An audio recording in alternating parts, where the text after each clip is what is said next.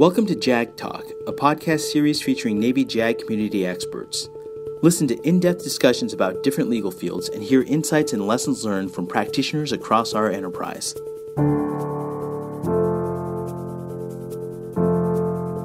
Chapter 6, The Role of the Middle Manager.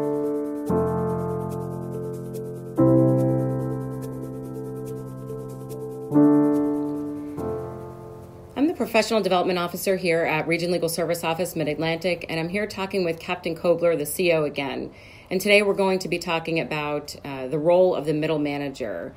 And first, Captain Koebler, I want to talk a little bit about your experiences and the roles or the jobs that you've had as a middle manager. Can you just talk a little bit about what you've seen?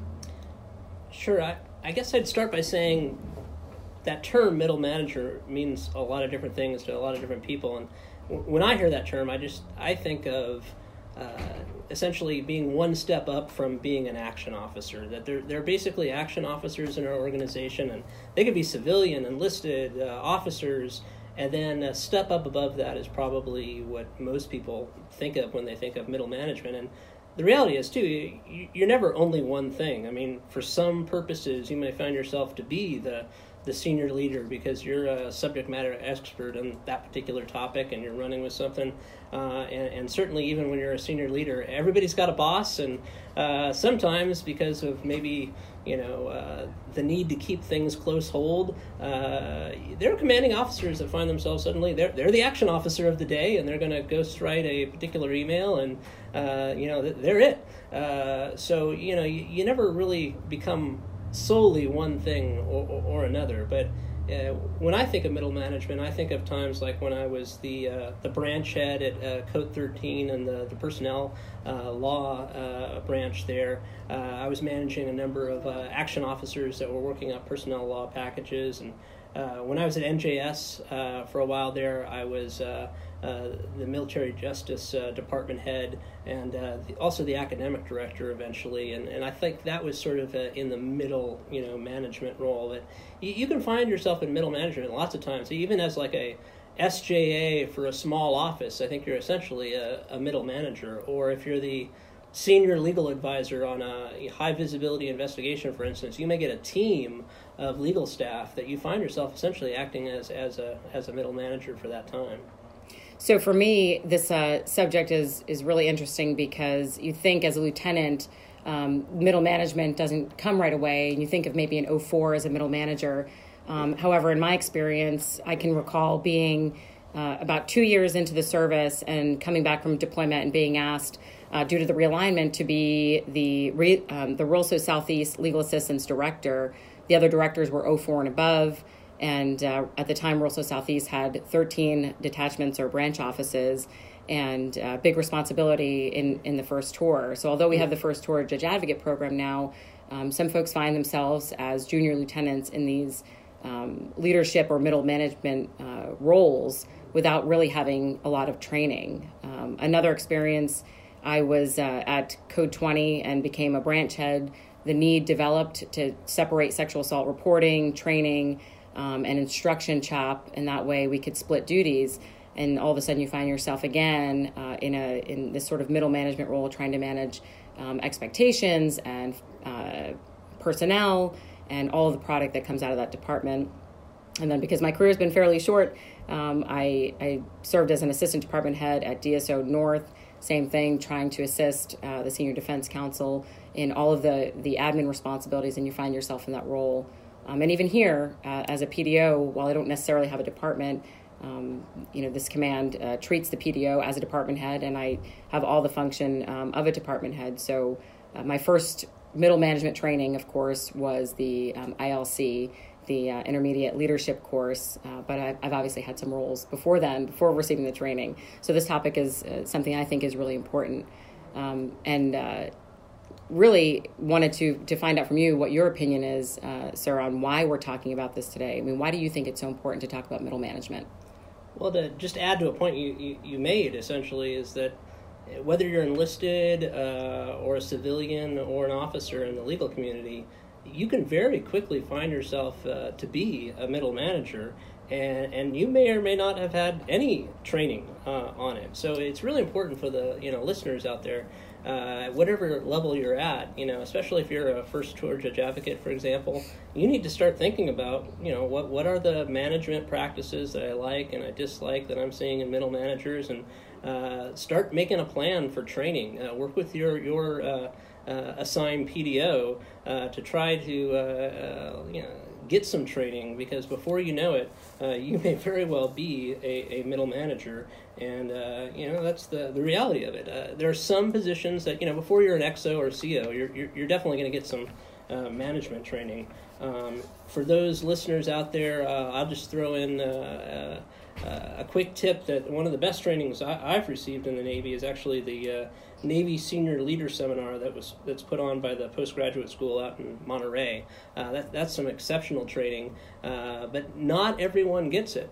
So I encourage everybody to sort of manage your own training career. It's mainly aimed at the 05, 06 GS-15 level, but there are always outliers, and the people that that ask for it sometimes get it. So if you don't ask, you're definitely not going to get it. If you do ask, you might. So keep an eye out for that course. It's really a good one. So some other things that I'd like to talk about today are actually describing the role of the middle manager, and then also the different types of leadership, or servant leadership is a term that we hear. So if you could talk a little bit about that. And then also the difference between a middle manager and a senior leader, and what do you see the differences being? Okay, so that's a lot. Let me unpack some of that if I can. So I'll just say, since I came in the Navy, there's been a lot of different terminology thrown around when it comes to leadership. And the main point that I would make here is that the terminology doesn't really matter. It's the underlying concepts that matter. When I first came in, it was all about total quality leadership and total quality management, and we had some very specific training to go to, and we learned certain terms. But some of these terms, quite frankly, in a very similar way to, the way the legal community sometimes uses Latin to, keep it a little more exclusive and give it a little mystique. There are certain terms that you learn if you go to, say, a business school and get your MBA. But I would just like to demystify this for everybody. The terms really don't matter that much. They're describing incredibly simple concepts. And again, you may be hearing about Lean Six Sigma today and the different belts involved. I have no doubt in my mind whatsoever that in a few years there'll be another program with new terminology that'll be the latest thing of the day. More and more you're hearing right now about focusing on high velocity learning. I think that is an incredibly good thing to do, but I promise you the terms will change in a few years. But they really don't matter. The idea of just-in-time training or getting people the training and resources that they need just before they put those skills to use, that is not a new concept. When you said the term servant leadership, for example, when I first came in, that was a popular term over 20 years ago. It seemed to sort of fade away for a while, and now it seems to be coming back strong and being a popular term again. But it describes a very, very simple approach to leadership. Can you explain what that is, what servant leadership is, or what it means to you? Well, the best description that I've been given is sort of an image of an upside down pyramid. Usually you think of the triad as sort of being at the top of the pyramid.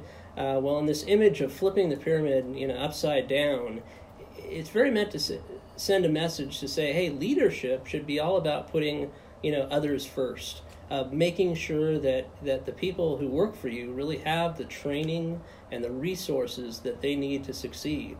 And so that image of a servant leader is very much, if you're a senior leader, for instance, you're putting the middle managers and the action officers ahead of yourself, and you're making sure that they're getting everything that they need to succeed, because especially if you're an action officer, those are the ones who are really on the front lines getting business done. And if they don't have the training and resources they need to succeed, well, that's probably indicative that you haven't got a servant leader in charge. Anyways, that image of an upside-down pyramid has really stuck with me and has lasted for a long time. And that's what I think of when I hear the term servant leader. And how about the role of the middle manager? What do you see as that person's role? Well, to really make it at its most basic form, my interpretation would be that the primary mission of a middle manager should be one of three things. Either they're to improve quality, they're to improve quantity, or they're going to try to improve both at the same time. I think there are times when really you should only be focused on one. You might arrive in an organization and, because mistakes are being made, really you shouldn't worry about the throughput. You should be concentrating on the quality. There are going to be other times, though, when you really can, concentrate on both and then try to improve both the quality and the quantity, or what's called the throughput. In order to accomplish that mission, in my mind, the middle manager has three tasks. The first task of a middle manager is to understand the people in his or her organization, especially in terms of their strengths and weaknesses. And to do that properly, and I hate to say it, but that's often a misstep. People just start trying to lead without understanding their people. But to do it properly, you really have to get multiple means of understanding the people within your organization. So you're talking to them individually, but you're also talking to them in small groups, and you're also going outside the organization. You're finding out, from others, potentially maybe clients for the organization, what they know about your people. And quite frankly, one of the most underutilized ones is reach out to prior members that used to belong to the organization. They're often in a position that they can be very forthright and tell you what's really going on in your organization in terms of, the strengths and weaknesses of your personnel. The second task of a middle manager is really to understand the processes that go on within his or her organization. And when I say that, I mean you should be able, if you're a middle manager, to flowchart all of the processes in your organization. It doesn't matter whether you're producing a product or you're providing a service. You should be able to flowchart the entire process and identify all of the inputs, all of the steps during the process, including where the decision points being made in the process, and then all the various outputs that come out of your organization. And that's an incredibly important step to do as a middle manager. And then finally, the third task is just to identify where the mistakes being made and where are the bottlenecks in the various processes that go on at that organization. And then you concentrate on trying to improve them. If you're able to identify where the mistakes are taking place, then you're going to improve quality. And if you're able to identify where are the bottlenecks in those processes and try to work them out and make them go faster and smoother, that's going to improve the quantity or the throughput. And it really is that simple. Well, there are a lot of books out there on management that make it sound a lot more confusing and technical than that. In my mind, that's basically what the middle manager does. Now, sir, are there any trends that you think it's important for middle managers in the JAG Corps to know about? Well, the one I'd bring up is telecommuting. I think it's underutilized in the JAG community in general. Until you've seen it, succeed, it's hard to be a big advocate for it. I think it's natural to sort of be distrustful. But when I was at Code 13 in the personnel law branch, I became an incredible believer. I mean, I saw action officers go home and telecommute on a particular day. We had a very aggressive telecommuting program, and on those days that folks telecommuted, there's no doubt in my mind they produced more product than on the days when they didn't. And so I became a big fan of telecommuting, and I think the JAG community as a whole could be doing more telecommuting than it currently does, and it's certainly something I'm trying to encourage at Rilso Midland.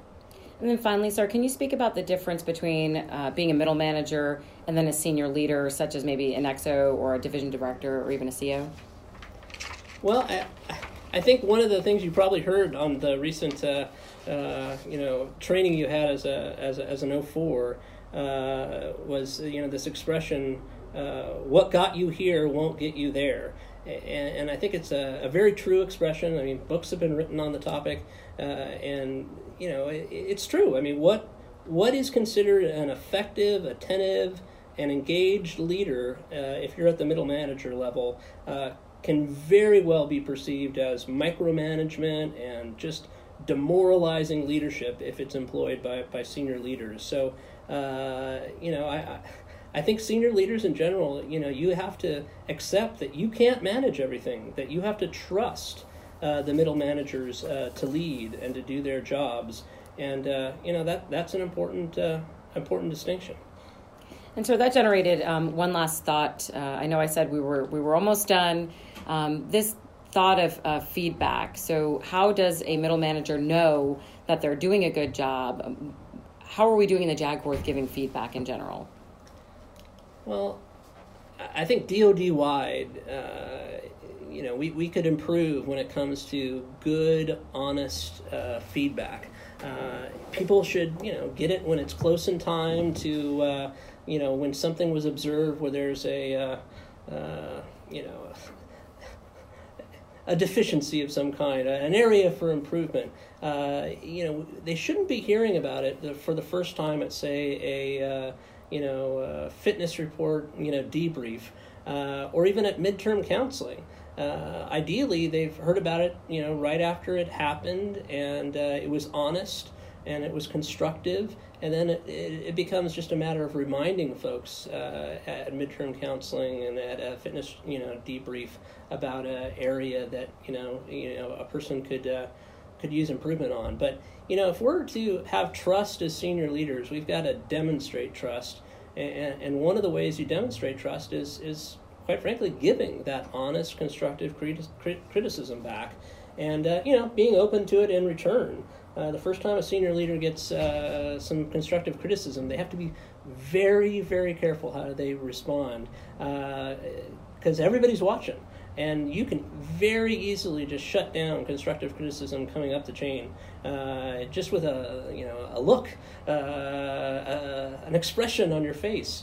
And so if you're really going to be someone who values constructive criticism and wants to improve yourself as a senior leader, you have to be open to that constructive criticism and appreciative when it comes up. On that same standpoint, though, you've got to provide that honest, constructive criticism, down the chain as well. Some of the best constructive criticism I've ever gotten, I'll just confess, I've walked out of meetings thinking I did very well, and some of my leaders and mentors in the past have basically explained to me afterwards, well, that was a good example of what not to do. It's very easy, I think, as lawyers, that we sometimes accidentally, maybe because of our personalities or our passion, we can sometimes forget that, hey, we're not the commander, that we're the legal advisor. And, the commander is really the person that makes decisions, and you need to get your commander's intent before you start telling the organization and advising exactly what should be happening.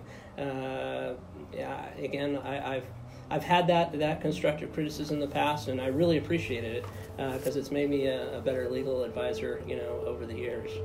Well, Captain Koebler, I want to thank you again for taking the time to talk with me, and I look forward to recording the next one. Thank you, Denise. You have been listening to JAG Talk, a podcast series featuring Navy JAG community experts. Visit jag.navy.mil for additional chapters of this podcast series. Thank you for tuning in.